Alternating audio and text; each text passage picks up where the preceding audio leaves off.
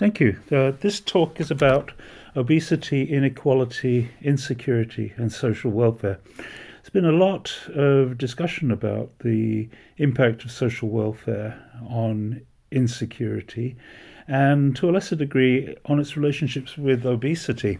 So what I want to do is to try to give an update on some of the aspects that have happened, but first of all in relation to obesity, but first of all to talk about how obesity, inequality and insecurity are related to each other. That's the first half.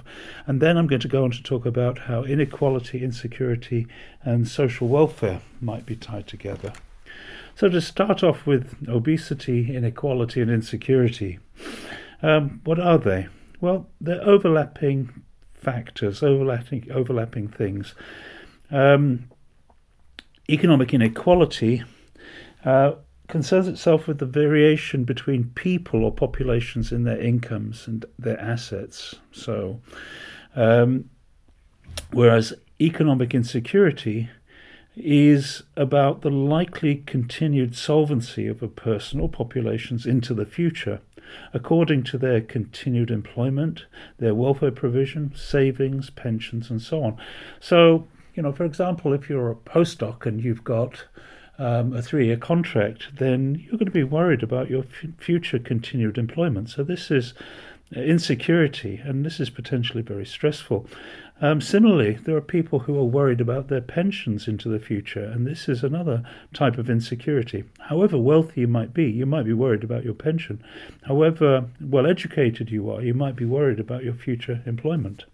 So in the United States, there's very good evidence about insecurity and how it cuts across socioeconomic position. So across the years, from the 1970s to 2013, there is clear evidence of tracking of unemployment, regardless of whether you're a white-collar, white-collar category, of a service category, or blue-collar category of job. Unemployment rates do track changes in the economic cycle, so everybody's affected. What about inequality and obesity? The more unequal a country is, the higher is the obesity rate, and this has been demonstrated by Kate Pickett and her colleagues, that showed that the ratio of the top 20% to bottom 20% of income is pretty well correlated with the percentage of people who are obese, whether men or women. It's not a very tight association, but a clear association that is found, with the United States being the most economically unequal country, being at the top, and Japan being the least economically unequal country at the bottom. The Scandinavian countries also sitting somewhere down towards the bottom, where obesity rates are lower and inequality rates are lower. This is well summarized in a book called The Spirit Level by Richard Wilkinson and Kate Pickett, who wrote about why more equal societies almost always do better. So this relationship between obesity and income inequality also applies to things like trust in society, levels of mental illness, teen birth rates, imprisonment rates. That's internationally. Across the different states of the United States, the relationships are also there for the same things, but also for life expectancy, infant mortality rates, and for homicide rates. So it's a very clear and strong relationship. The income inequality doesn't just affect poor people, it affects everybody in society. One thing that's contributed to global obesity is globalization. That's stuff moving around the world. The slide here of Maersk shipping line showing containers moving around the world. Stuff that is moving around the planet is not moving around the planet at ever higher rates than before. It's moving around because of the capitalization of the world, global financial integration, which started to increase quite markedly from about the mid-1980s. That is the capitalization of projects that allows large bridges to be built, new cities in China to be built, requires amassing of capital in ways that were never possible before, but also is the basis for the shifting of stuff around the world. So as economic development happens, so does the amount of stuff that's moving around. Is there a limit to this? Of course, economists are thinking about this and working on this, and there probably is, but we'll have to wait to see what kinds of conclusions are drawn. This global financial integration from the mid-1980s is more or less maps onto the rise in obesity rates from the 1980s, the rapid increase from in the 1990s and acceleration, and the increase in obesity, not just in the Western countries, but also in the rapidly developing and emerging nations of the global South. As setting 1980 as a baseline, gross domestic product has increased dramatically, improving most people's lives, but also increasing levels of obesity. De Vogely from Michael Marmot's group have looked at the impact of economic globalization on obesity rates as measured by changes in body mass index, and they found that the increase in gross domestic product, that is general wealth, has had the strongest effect of increasing obesity rates from the 1980s. But economic globalization also plays its part. It has a strong underlying effect on increasing obesity rates. Globalization also is resulting in increased inequality in many parts of the world. So de Vogely went on to look at economic globalization, inequality, and body mass index across 127 countries.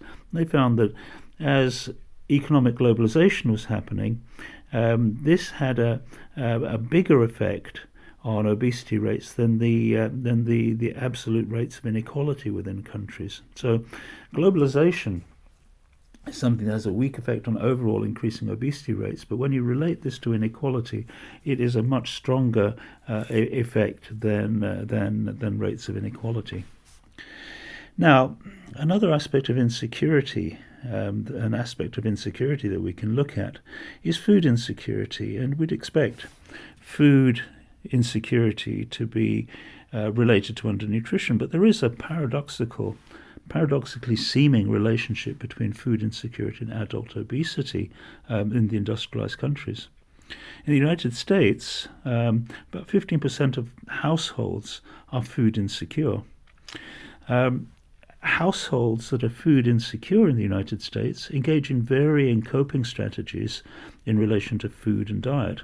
So less varied diet, engaged in food assistance programs and using food banks, but above all, we're having disrupted eating patterns in what they do. And underpinning all of this is the high extent of ultra-processed foods, high in energy density, high in sugar, high in fat, and so on, that we all know is related to increasing obesity rates.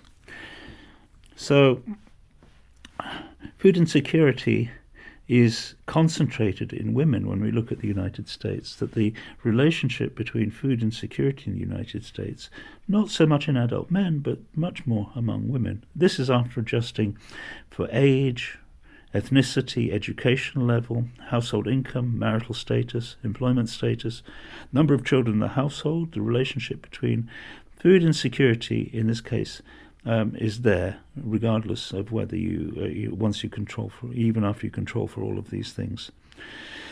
So it suggests that food insecurity, which represents a modifiable social context, has a relationship with obesity independent of education level of income. What are the possible mechanisms? Well, first of all, overcompensation when food is available, so that overall food intake's higher. Evidence for this, that food expenditure and energy intake increased dramatically after food stamps have been received in the United States. That cyclical food consumption is associated with increase in body fat, decrease in lean muscle mass, and faster weight gain. Weight cycling, putting on weight, losing weight, due to food insecurity, might result in more efficient energy metabolism, increasing body fat storage in relation to food shortage. Ultra-processed foods, these are the high in fat and sugar, cheap foods, are freely available, and food insecurity is associated with low food expenditure, low fruit and vegetable consumption, and overconsumption of ultra-processed foods. This again can result in higher energy intake and lead to obesity. Food insecurity is also associated with negative psychological consequences such as anxiety and depression. This is independently of socioeconomic status, and these negative psychological consequences can contribute to obesity. So this takes us to evolutionary explanations for insecurity feeding. So as a modifiable social context, insecurity and obesity can be explained in a number of possible ways from an evolutionary perspective. Through uncertainty, feeding because food is not food security is not clear. Seasonality feeding, subordination feeding, binge eating, and stress relief. So to go to these one at a time. Insecurity feeding, the best example comes from birds who eat a huge amount in relation to their body weight and eat even more when food is plentiful or when approaching winter. So shorter seasons trigger uncertainty feeding. This can also be related to, in humans, regular snacking that you eat because you're not sure when the next feed is going to be. Then seasonality feeding. One good example of that is bears and their ability to overeat in fall, ready for hibernation. So in preparation for hibernation, they put on large amounts of body fat because they are going to lose nearly all of them, so much of it, across winter. The other category of insecurity feeding is in relation to subordination stress. This is well documented in baboons. Robert Sapolsky, United States, has influenced Michael Marmot's thinking in relation to the Whitehall study and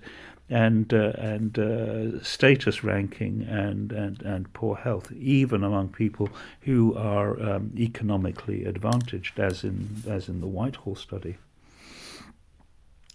Then there's binge eating and disinhibition. This can be seen as being in response to, from an evolutionary perspective, in response to uncertainty, to food availability in evolutionary time, to psychosocial stress, and comfort eating. So binge eating and disinhibition, I've written about this with Ellie Bryant, thinking about the evolved mechanisms that may have been associated with this in relation to one of the most fundamental insecurities of food, especially in seasonal and unpredictable environments. So, as we all know, in recent decades there's been improved food security in industrialized nations and emerging obesity, and they've both become deleterious for health.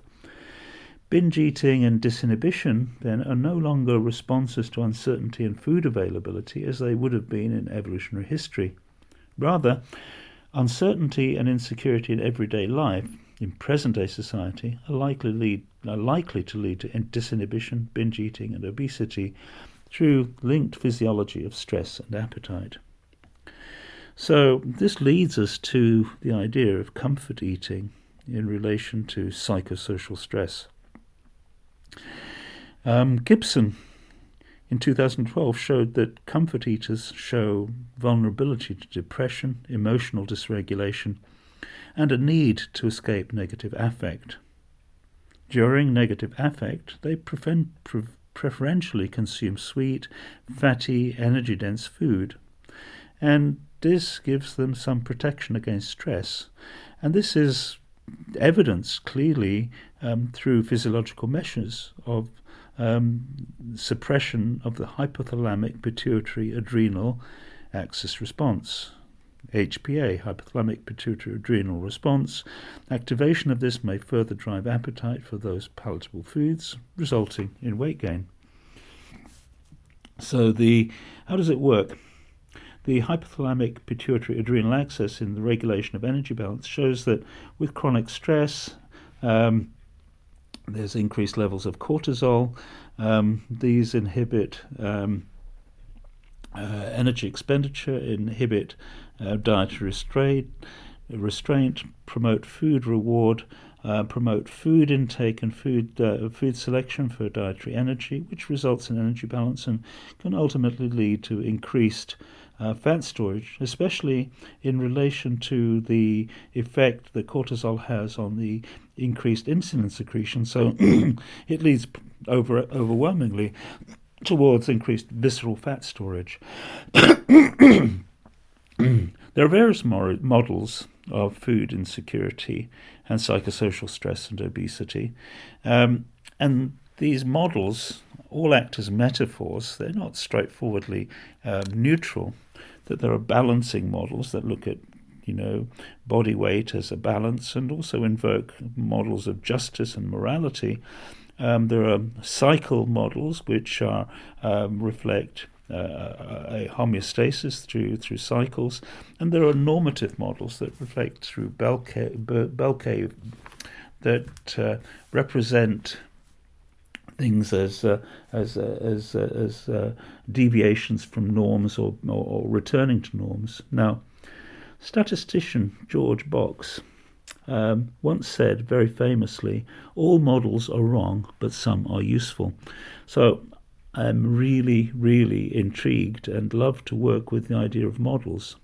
And models, as Box said, are useful, but useful for what? All models are contingent upon developing understandings of something in particular context, scientific context, social context, political context, whatever the model is about.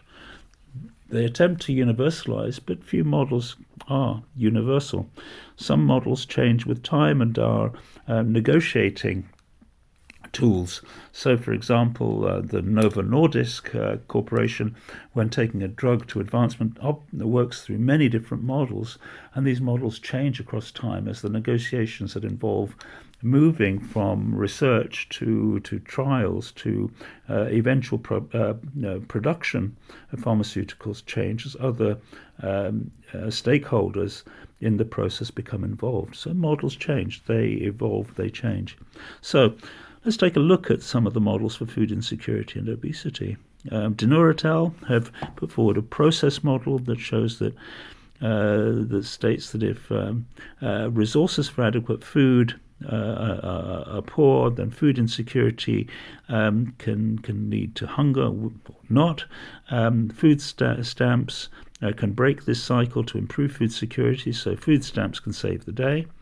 Alternatively, if there are no food stamps, so they're concerned about food stamps and obesity.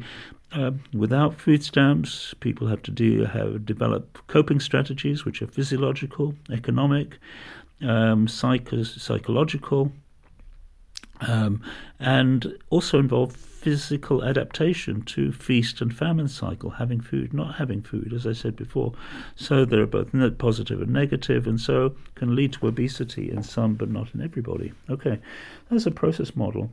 A multi-level model has been put forward by Finney Rutten and colleagues, which frames food insecurity at one level within an agency structure, so obesity and its mechanisms, and the outcomes associated with it, morbidity, mortality, psychosocial, cultural, all sit at a lower level, at the individual level and familial level. So obesity in childhood, adolescence and adulthood, all related in the household, with the family. The mechanisms can be psychological, physiological, behavioral, and so on. Again, all operating at the individual level and the interpersonal level, at the household level. Then superposed on top of that is the structural factors like poverty, environment, policy, and so on that impact on individuals and families. So this multi-level model can describe poverty, food insecurity, and obesity at a higher level, a structural level, and at an individual level. So it's a structure and agency model. How do the two relate to each other? So finding the variables which can bridge those two levels determines what is actually understood about the relationship between higher level structural issues and individual level factors. So another kind of model. Another kind of model is a process model that Hemmingson has put forward for psychological and emotional distress in obesity, childhood obesity, where socioeconomic disadvantage and adult distress leads to disharmonious family environments and distresses the offspring in the family, and psychological and emotional factors then lead to a whole range of responses, including maladaptive coping behaviors in Hemmingson's formulation, which lead to upregulated appetite, reducing energy expenditure, and emotional eating and so on, which again can ultimately lead to obesity. Now, as I said, these three models all have traction, of course they do, but they are conceived for different purposes by different people. The fact there's no one model indicates that, in fact, no model is right. They are right for their particular purpose, and we should always keep this in mind. Okay, I'm going to now turn to inequality, insecurity in relation to social welfare. Starting with the idea of welfare regimes. Welfare states are varied and have very different histories, and these histories are important. The fact that in Denmark, for example, the social welfare, the idea of social welfare goes back centuries, and so it's not like social welfare imposed upon a country in the last 50 years. The effect of social welfare at the societal level will be different because there's a more deeply seated and embedded understanding of social welfare and its value in countries like Denmark.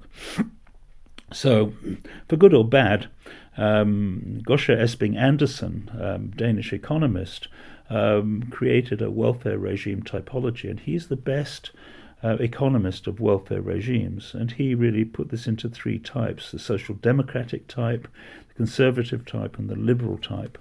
Social democratic type is best characterized by Scandinavian nations, where any kind of welfare targeting is for the entire society, where human rights are based on universalism, everybody has them, and the state-market relationship is primarily on the state.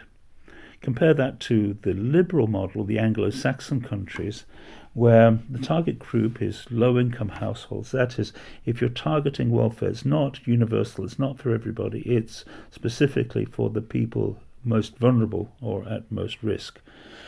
The state-market relationship was a primary focus on the market. So very, very different markets versus the state. In the middle are conservative countries, which are the traditional continental European countries. The best example I think of immediately is Italy, where the state-market relationship is somewhere in between the two. That there's a market-based system with state support, but also knowing that things like family and tradition also help to provide social welfare within society. So, about a decade ago, in Oxford, we carried out a study on welfare regimes and obesity across very many different countries. This meta-analysis showed us that first of all, there needs to be an access to cheap, energy-dense food. That is the predisposition. The relationship between inequality and security and obesity couldn't work without there being plenty of energy-dense food that was cheap. Economic insecurity is then can play out. But then when we look at the relationships between economic inequality and economic insecurity. Economic inequality is less important across these countries, the industrialized countries, than economic insecurity. Of economic insecurity, the most important types are skills insecurity, representation insecurity, and income insecurity. That is, if you lose your job, can you be retrained to do another job? Do you have a union? And can you feel secure that your job will take you through many, many years, even into old age? Another type of insecurity that's associated with obesity in our study was health insecurity and unemployment insecurity as being the most important. So in the United States, Obamacare was not just about healthcare. It was about a restructuring of society, because to improve health security in a country increases security, a sense of security across everybody in that country.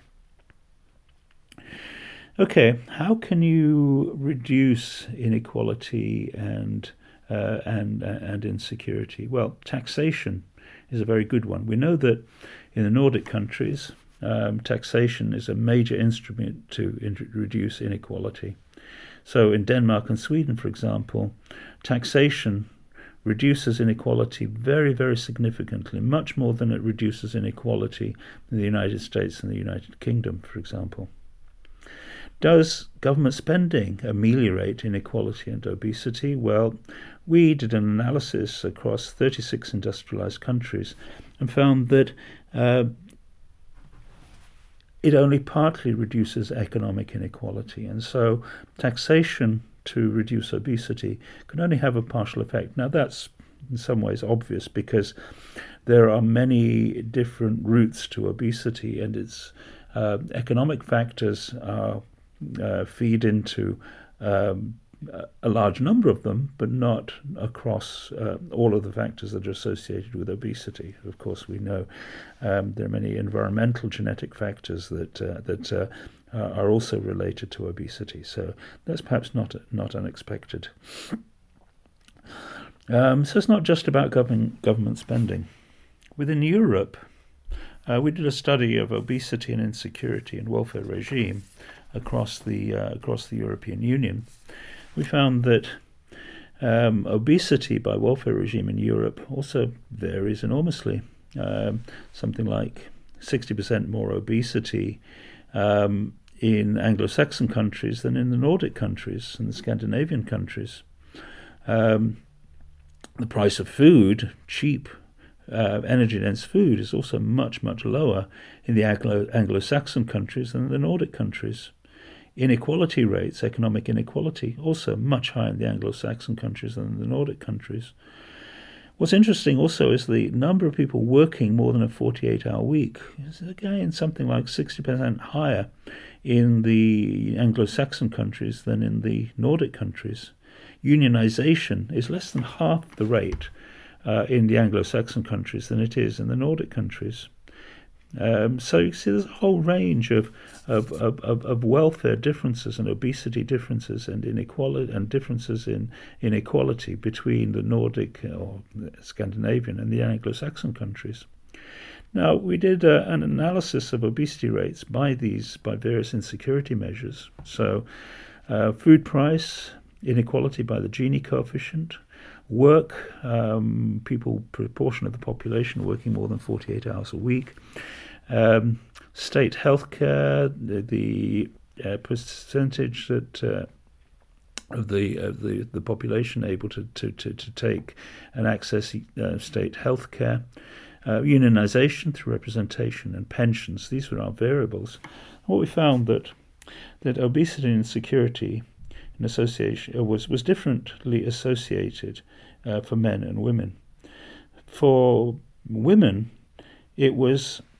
obesity was associated with long working hours, the stress of having to work long hours.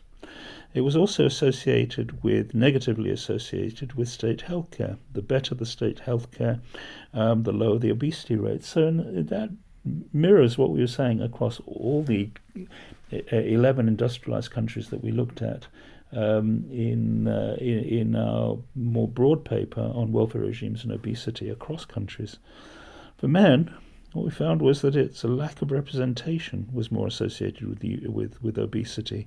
That is, the insecurity that comes with not having a job, a job security into the future, and not having a union to help represent you into the future.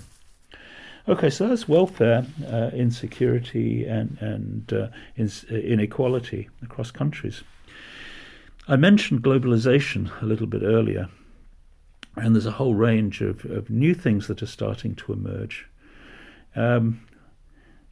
Recent destabilization we can interpret as being anti-globalization things that are happening in the world. So the election of Trump, the emergence of the British population voting to leave the European Union, Brexit, it can be both interpreted as protest voting, but also as anti-globalization events. And there's evidence of similar anti-globalization events happening in many other countries, in Austria, in Denmark, with the high popularity of the People's Party in most recent times, that people are scared of globalization.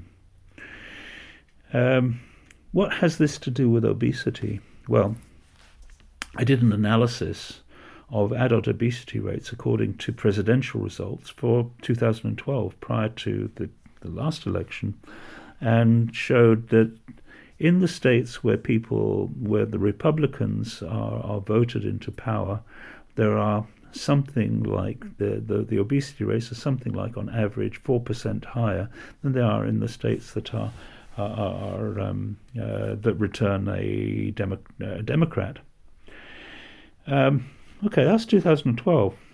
2016, repeating the same process, what I found was that the difference in obesity rates across the Democrat states and the Republican states was something like 6% greater among the states that voted Republican. So there's something about Republican voters broadly that is associated with obesity. What is also interesting is that we've just had the midterm elections in the United States, and the states that swung to Republicans generally had higher obesity rates, and the states that swung from Democrat to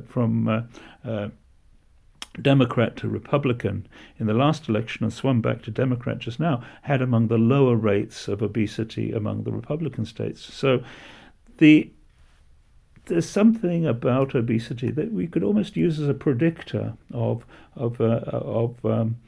political preference and the psychological and social factors that are associated with political preference.